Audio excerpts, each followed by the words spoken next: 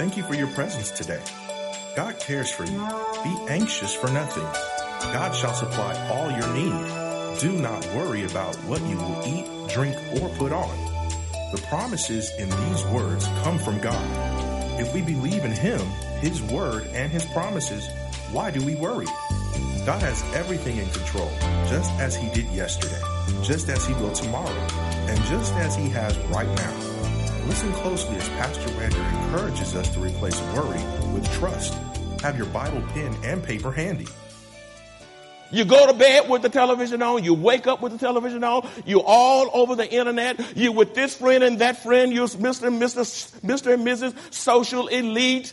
You at all the sports games. You watch every college game on television. You at all the high school games. And then you wonder why you worry. Because there's not enough of the Word of God built up in your mind to be a defense system to keep worry from becoming a stronghold in your mind.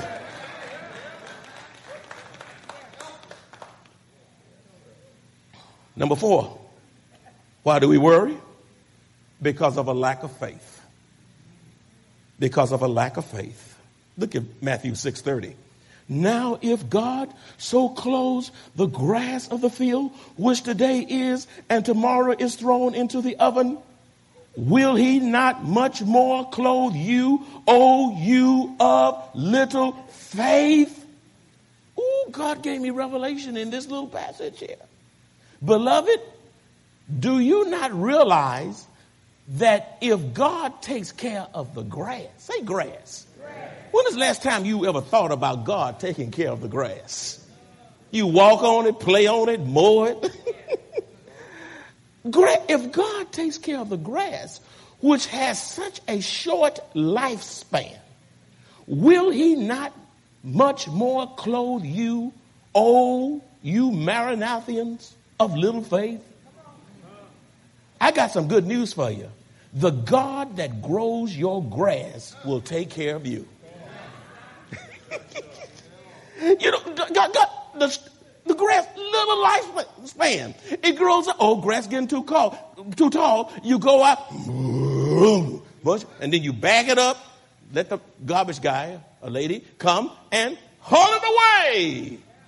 And yet with that little life future of the grass that you like, you water it, you put fertilizer on it and all that kind of stuff, you know, and yet God says, now your life is worth more than grass. If I take care of a single blade of grass, you who are the crown of my creation, you who are made in my image and my likeness, will I not take care of you? Why do we worry? Because of a lack of contentment with God. Because of a lack of contentment with God. Philippians 4:11 says, not that I speak in regard of need, I have learned in whatever state I am to be content. 1 Timothy chapter 6, verses 6 and 8 says, now godliness with contentment is great gain, for we brought nothing into this world, and it is certain we can carry nothing out, and having food and clothing, with these we shall be what? Content. Listen, beloved, when you live godly and become satisfied and content with Jesus alone, say alone. Not satisfied with Jesus and your technology, Jesus and your friend, Jesus and your pleasures, Jesus alone, your heart will be set at ease.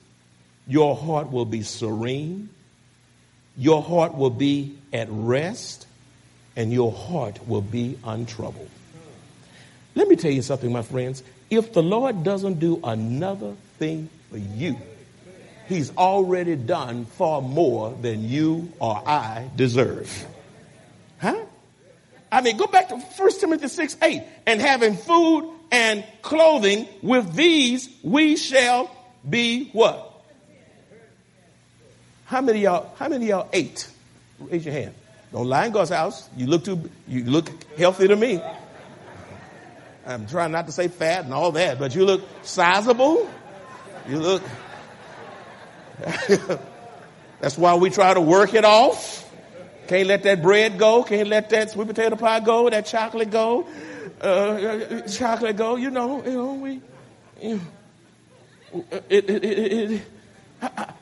All of y'all, I see no nudity, no people in the nude in here. All of you got clothes on.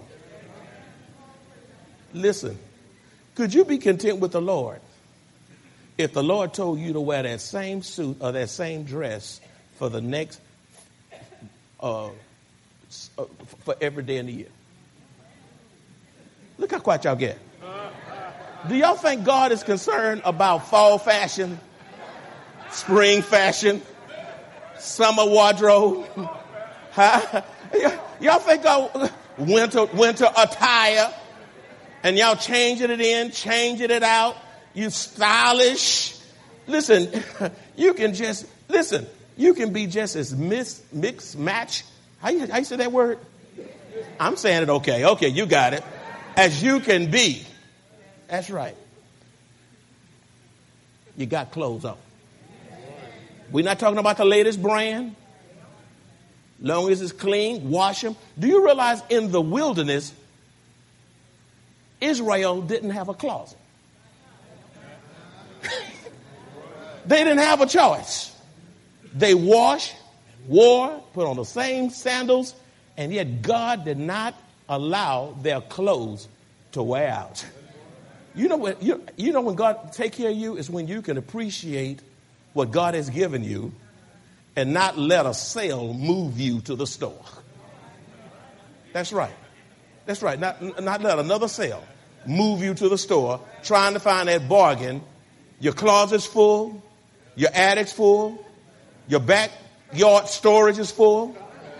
Your storage shed that you're paying rent on, you're paying more rent than the goods in the storage.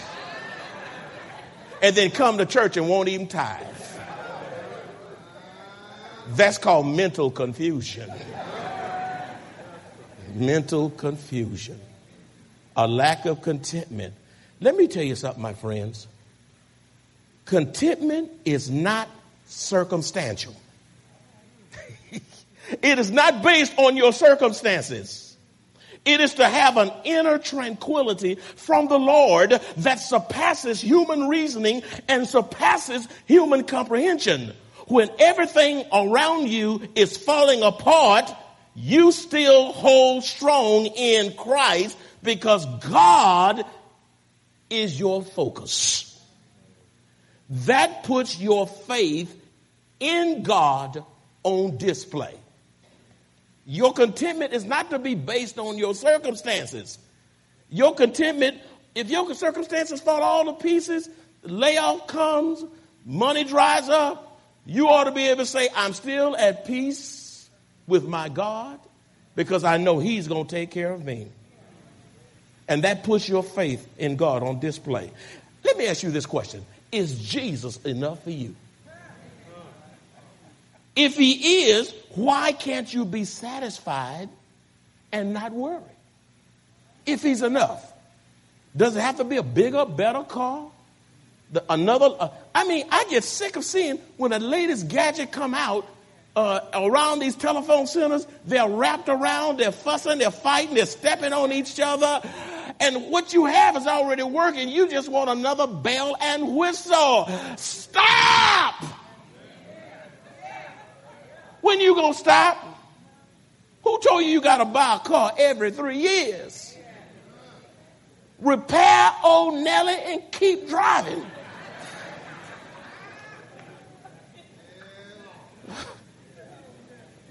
Oh, God help me. Is Jesus enough for you? Why do we worry? Because of a deficiency of the Word of God in the lives of so many saints. Because of deficiency of the Word of God in the lives of so many saints. Hebrews chapter 5, verses 12 through 14. Hebrews 5, 12 through 14. Look what the scripture says. For though by this time you ought to be teachers, you need someone to teach you again the first principles of the oracles of God. And you have come to need milk and not solid food. For everyone who partakes only of milk is unskilled in the word of righteousness, for he is a babe. But solid food belongs to those who are of full age, that is, those who by reason of use have their senses exercised to discern both good and evil. You know what that verse is saying? Spiritually immature saints will worry because of a deficiency of the Word of God in their lives. If you're a spiritual baby, if you're still at ground zero in your life, if you're still on milk and not solid food, if you're still unskilled in the word of the living God, my friend, young people, you are going to worry. Why do Christians worry? Number 7, because of an inability to wait on the Lord. Because of an inability to wait on the Lord. Isaiah 40:31 says, "But those who wait on the Lord shall renew their strength. They shall mount up with wings like eagles. They shall run and not be wearied. They shall walk and not faint."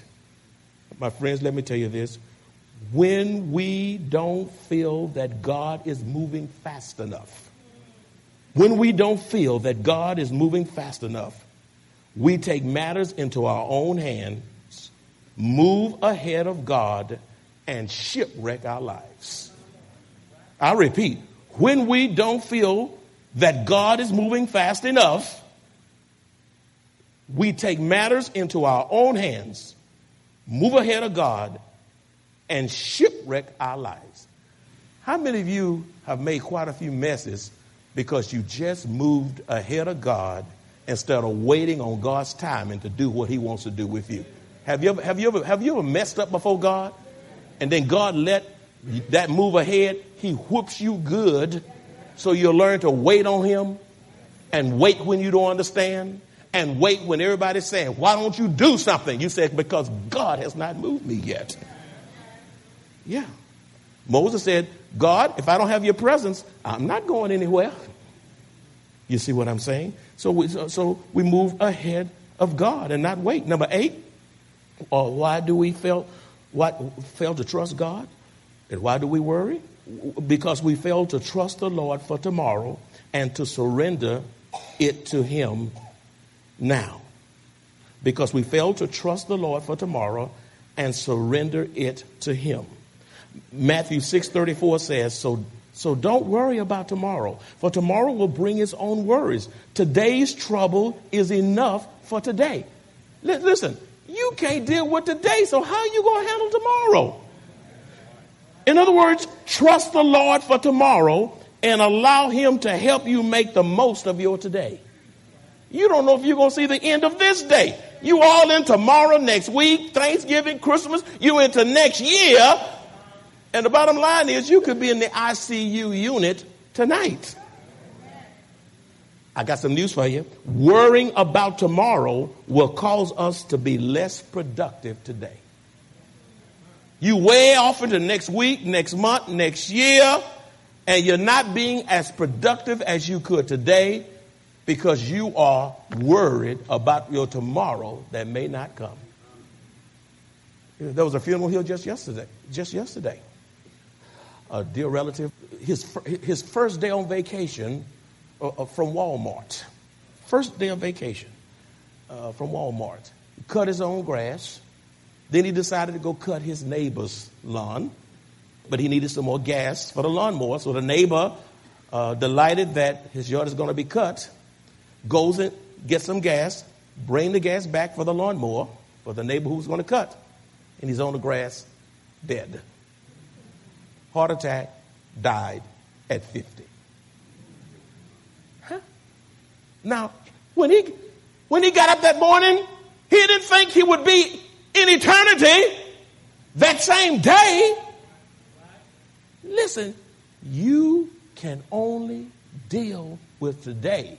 And if you're going to be the most productive today, get out of tomorrow. I'm not saying don't plan. I know about the ant, the ant go and all that. We ought to plan, but sometimes you can be so overindulging in your tomorrow that you can't live life to the fullest extent in today. Let me do about 3 or 4 more and then we'll be done. Y'all hanging with me? What happens when we worry? What happens when we worry? I'm going to do about 4 of these and then I'll just stop because that's all you can take. What happens when we worry? Number 1, we become angry at God, ourselves, and others. We become angry at God, ourselves, and others. Job chapter 2, verses 9 and 10. Then his wife, Mrs. Job, said to him, do you still hold fast to your integrity? Curse God and die. But he said to her, you speak as one of the foolish women speak. Shall we indeed accept good from God? And shall we not accept adversity? Now, if you have your Bibles with you, every one of you should be underlining that strong statement that Brother Job makes. That is a profound statement because we like all the goodies at life. We don't think we should have trials and testings and hardships. But Job sums it up. Shall we, honey bun, Miss Job, Lady Job, shall we indeed accept good from God and shall we not accept adversity? Who told you you are not supposed to have adversity in your life? In all this, Job did not sin with his lips. He didn't sin with his lip. He didn't throw a pity party. Number 2, what happens when we worry? One becomes more vulnerable to receive and accept bad counsel. You become more vulnerable to receive and accept bad counsel. Psalms 1:1a says, blessed is the man who walks not in the counsel of the ungodly. And so if you're not careful, when you're worried, you'll go to some of the most no-thinking people to get your counsel. Blind leading the blind. They're not in the word. They're not spiritual. They're just your Sarah. Your Omega Psi Phi, Alpha, whatever you happen to be. Your homeboy from the hood can compound your trouble. Huh? Be careful where you get your counsel from. If you want to be wise, you run with the wise. You walk with the wise. Let iron sharpen iron. Don't go to no fool for your counsel. And don't be giving your money to a psychic. I heard the story one time about this psychic. She was in the store and she was telling it the future on everybody's poem about their life. And so one guy got perturbed and said, Miss Psychic, what aisle is the sugar on? And she said, I don't know. And so he said, how do you know so much about folk lives and can't tell me what aisle the sugar is on? Psychics and mediums and all of these things. Listen, stay away from these things. You want to know the future? You don't go to no crystal ball. Go to the Word of God. It tells you the beginning and the end. So one becomes vulnerable to receive and accept bad counsel. Number 3, bad decisions are made because of worry. Bad decisions are made because of worry. We must place our trust in God and not man. We must place our trust in whom? God and not. When you worry, you make some of the worst decisions. Everybody with a Bible, it's something in here. Turn to Jeremiah 17, chapter 17, verses 7 and 8. Jeremiah chapter 17, verses 7 through 8. If you got a Bible, in the name of Jesus, please turn to it. Please turn to it. God's going to show you something. Look what it says. Blessed is the man who trusts in the Lord, for he shall be like a tree planted by the waters. See, when you got a tree by the water and get an ample supply of water, that tree becomes more productive, which spreads out its roots by the river. Underline this. And will not fear when heat comes. Underline that. You'll hear what I said. And will not fear when the heat comes. Let me tell you something. America is in heat. That's right. That's right. The ground is burning up with forest fires. Some places are being flooded out like Colorado. Huh? America is in heat. We're in time, the government funds are drying up. People are being furloughed. This is a time of heat. But the Bible says, even when the heat comes, you will not fear, but its leaves will be green. In the heat, you become more productive and prosperous because God is sustaining you and you're drawing your sustenance from him in the midst of famine. And look at this. And will not be anxious in the year of drought. In the year of drought. I mean, when everything began to dry up, when food prices go up, that old fruit that you buy that's not even sweet, when things go awry and the drought is on in the land. And let me tell you something, America is dry. We're in times of spiritual famine and physical famine. But look what the word says, nor will cease from yielding fruit. You know what that means? Even when the heat's on, the famine is there, I'm going to still bear fruit. In other words, I'm going to keep coming to the Lord's house to worship him. I'm coming back to Lord's Supper tonight and baptism. I'm going to celebrate what God is doing. In the midst of the heat, I'm going to keep doing what God told me to do. I'm not going to just go out somewhere and hang my harp on a willow and be too sad to sing. I'm going to keep doing what got me here. And the test that God put on me, I'm determined to pass it because I don't want to go through a repeat course. And will not be anxious in the year of drought, nor cease from yielding fruit. Finally, but not the least, what happens when we worry? It results in a loss of joy. It results in a loss of joy. Psalms 51:12a says, restore to me the joy of your salvation. Then I love Psalm 16:11. It says, you will show me the path of life. In your presence is fullness of joy. At your right hand are pleasures forevermore. Let me give you my definition of joy. Y'all want my definition of joy? Oh, God gave it to me.